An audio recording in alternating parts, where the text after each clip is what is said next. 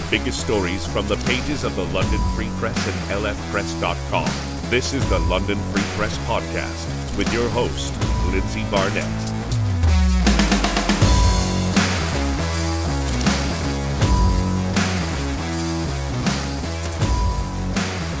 Welcome back to the London Free Press Podcast. Thank you once again for joining us. We took last week off. I got a ton of messages again. Thank you for that.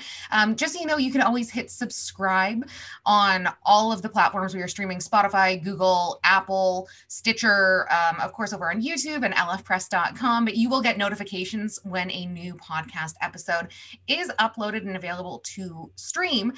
So you never have to miss out. You never have to worry about what's going on if we miss a week, because vacations are a real thing, especially approaching Christmas. But thank you once again for joining us. I'm your host, Lindsay Barnett.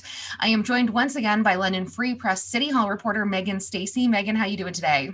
I'm doing well. Thanks for having me back, Lindsay. Thank you so much for joining me. You and Randy Richmond wrote a very important article about River Road, the golf course, the clubhouse.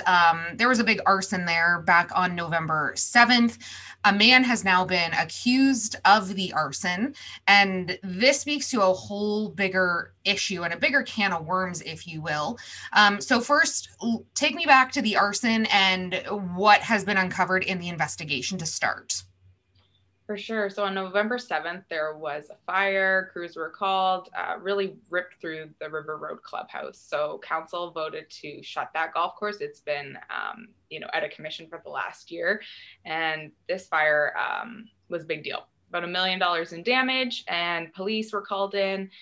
They've deemed that fire suspicious. And so it was this week that we heard someone had been charged. In fact, it's a city worker who's been charged with arson.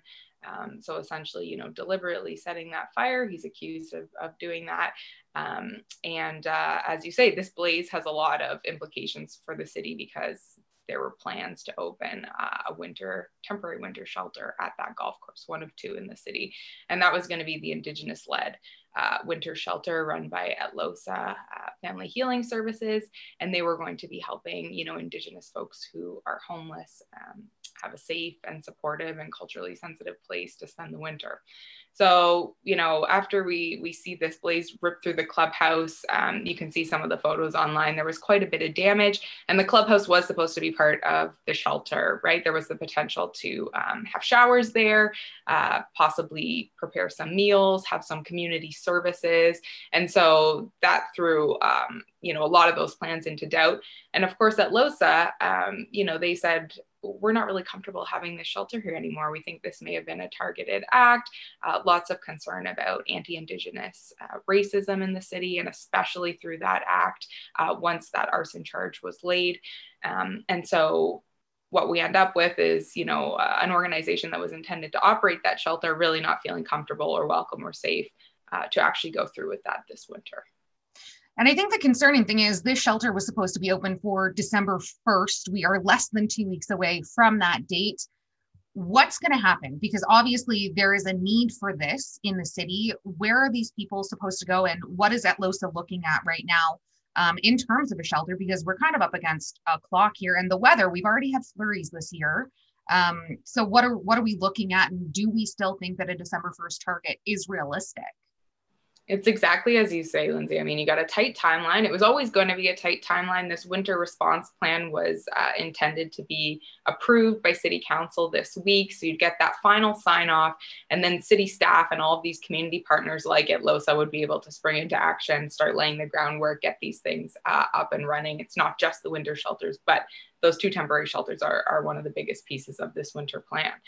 So you're always going to have a pretty tight timeline. As you say, we've already seen flurries, the snow has started flying, and it is pretty darn cold out there. And from LOSA's perspective, they've said, we don't have any specific spaces to run an Indigenous-led effort, for people who are experiencing homelessness, to really have that reconnection to the land. That was going to be a big piece of operating the shelter at River Road. And so you're left with a lot of questions. So after the fire, LOSA put out a statement, and did a whole round of interviews talking about an alternate location, right? Or really calling on the community, anyone who might be able to provide that alternate location. So what we heard this week at City Council from the Deputy City Manager who's in charge of the housing file is that there is another location that's been found. We don't know where that is yet. It's, it sounds like we're just inches away from getting that information. Things are getting finalized here this week. And what we know is that it will work for Atlosa. It sounds like there's enough room and space there to really provide that opportunity that Atlosa was looking for to help people reconnect to the land and have that natural space. So you got to think of the locations that's pretty limited in the city. I'm really hopeful, and I think a lot of people are really hopeful that it will be up and running for December 1st, but it's likely going to depend on how quickly this site, wherever it is, can be finalized and things can get into motion. So we know that Atlosa did receive some offers. Atlosa and City Hall were working together to try and relocate this shelter. I'm not privy to all those details. I don't know exactly where they were, but we do know that there's one that will hopefully work and should be, as we say, getting the T's crossed and the I's dotted. And so I think there is still hope that that shelter will be available for December 1st, knowing that this is actually a fairly similar timeline to when things were really going to get going at River Road after that council approval. But it's a really good question. I mean, as you say, the timeline is really tight. So I think you're really up against the clock, no matter where you are, and especially having this last minute change to another location. And I think another concern, at least for me, as I was reading your and Randy's article over at lfpress.com, and for anybody listening to this, please go read it. It's such an important discussion to have in the city.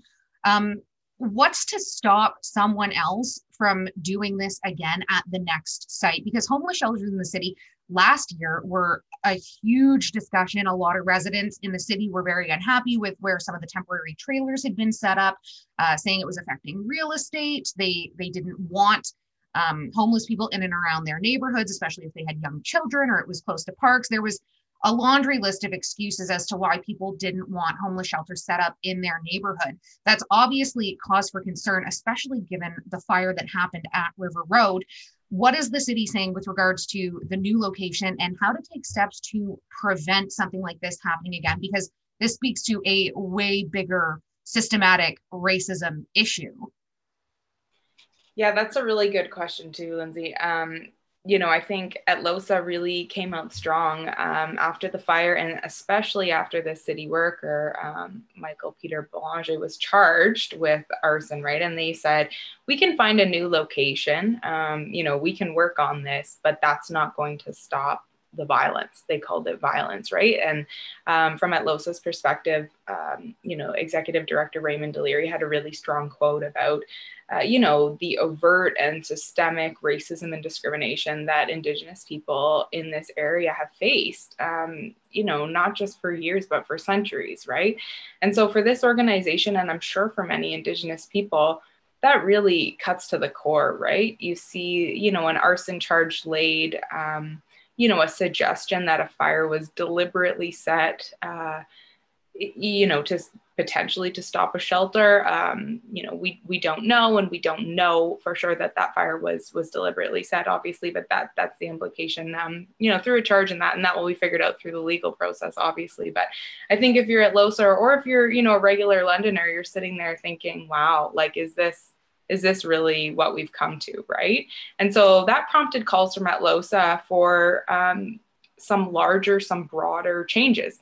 They're calling on City Hall to immediately invest in Indigenous space for, an Indigenous homelessness response, something like this shelter, but also in addition, Atlosa used to have a resting space program. Those were previously called crash beds, but that was whisked away during the pandemic because it couldn't operate with these physical distancing requirements. So they're going to City Hall and they're saying, we need help. And frankly, we need the cash, right? They're calling it investment.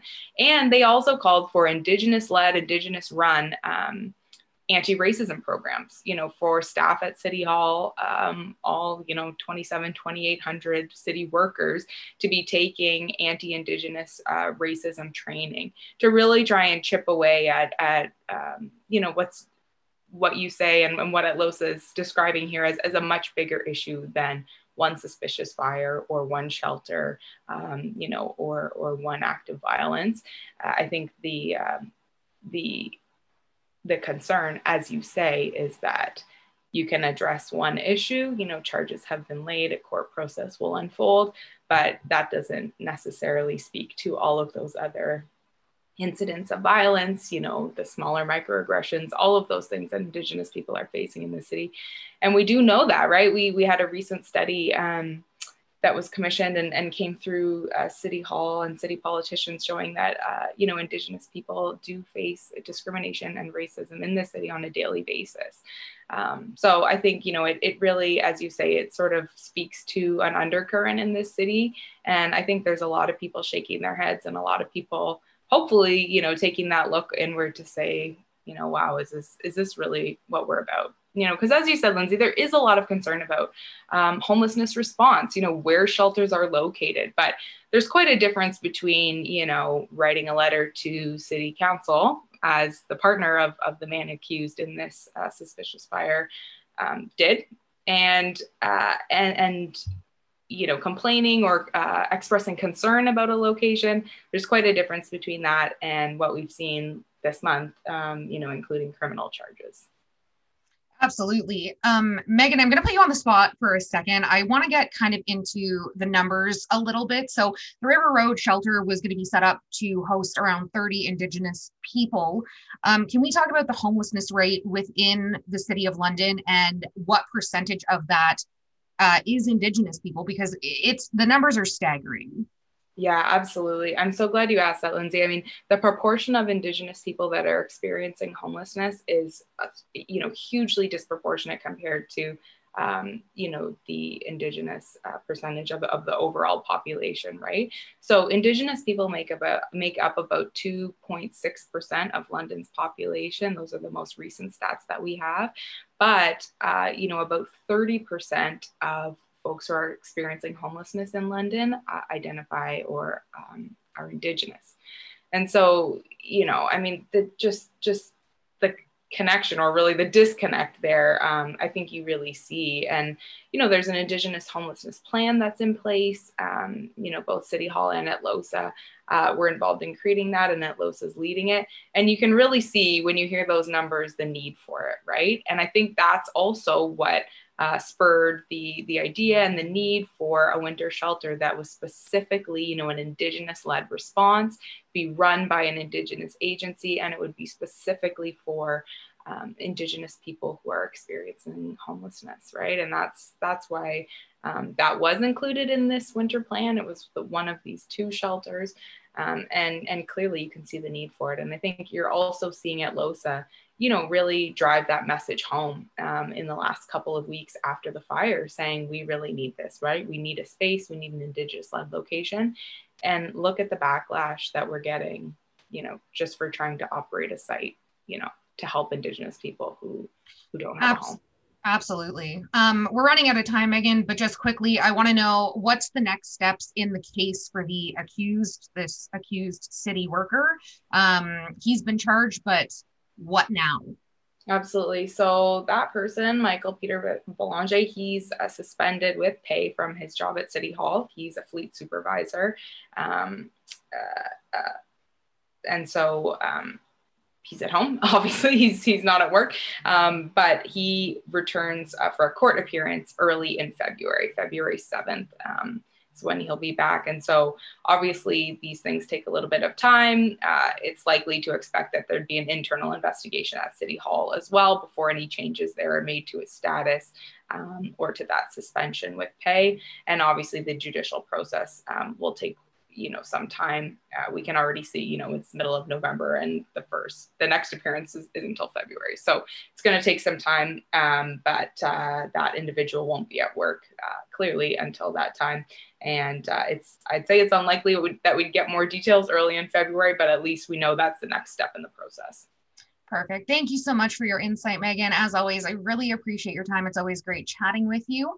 Again, if you're listening and you want to catch up on the latest stories, at LF Press on Twitter is great for breaking news happening in the city. Or if you just need to play a catch up, I know life gets a little crazy, head over to lfpress.com, or of course you can read all these fantastic stories in the pages of the London Free Press. We'll be back again next Thursday with another edition of the LF Press Podcast. Until then, stay well.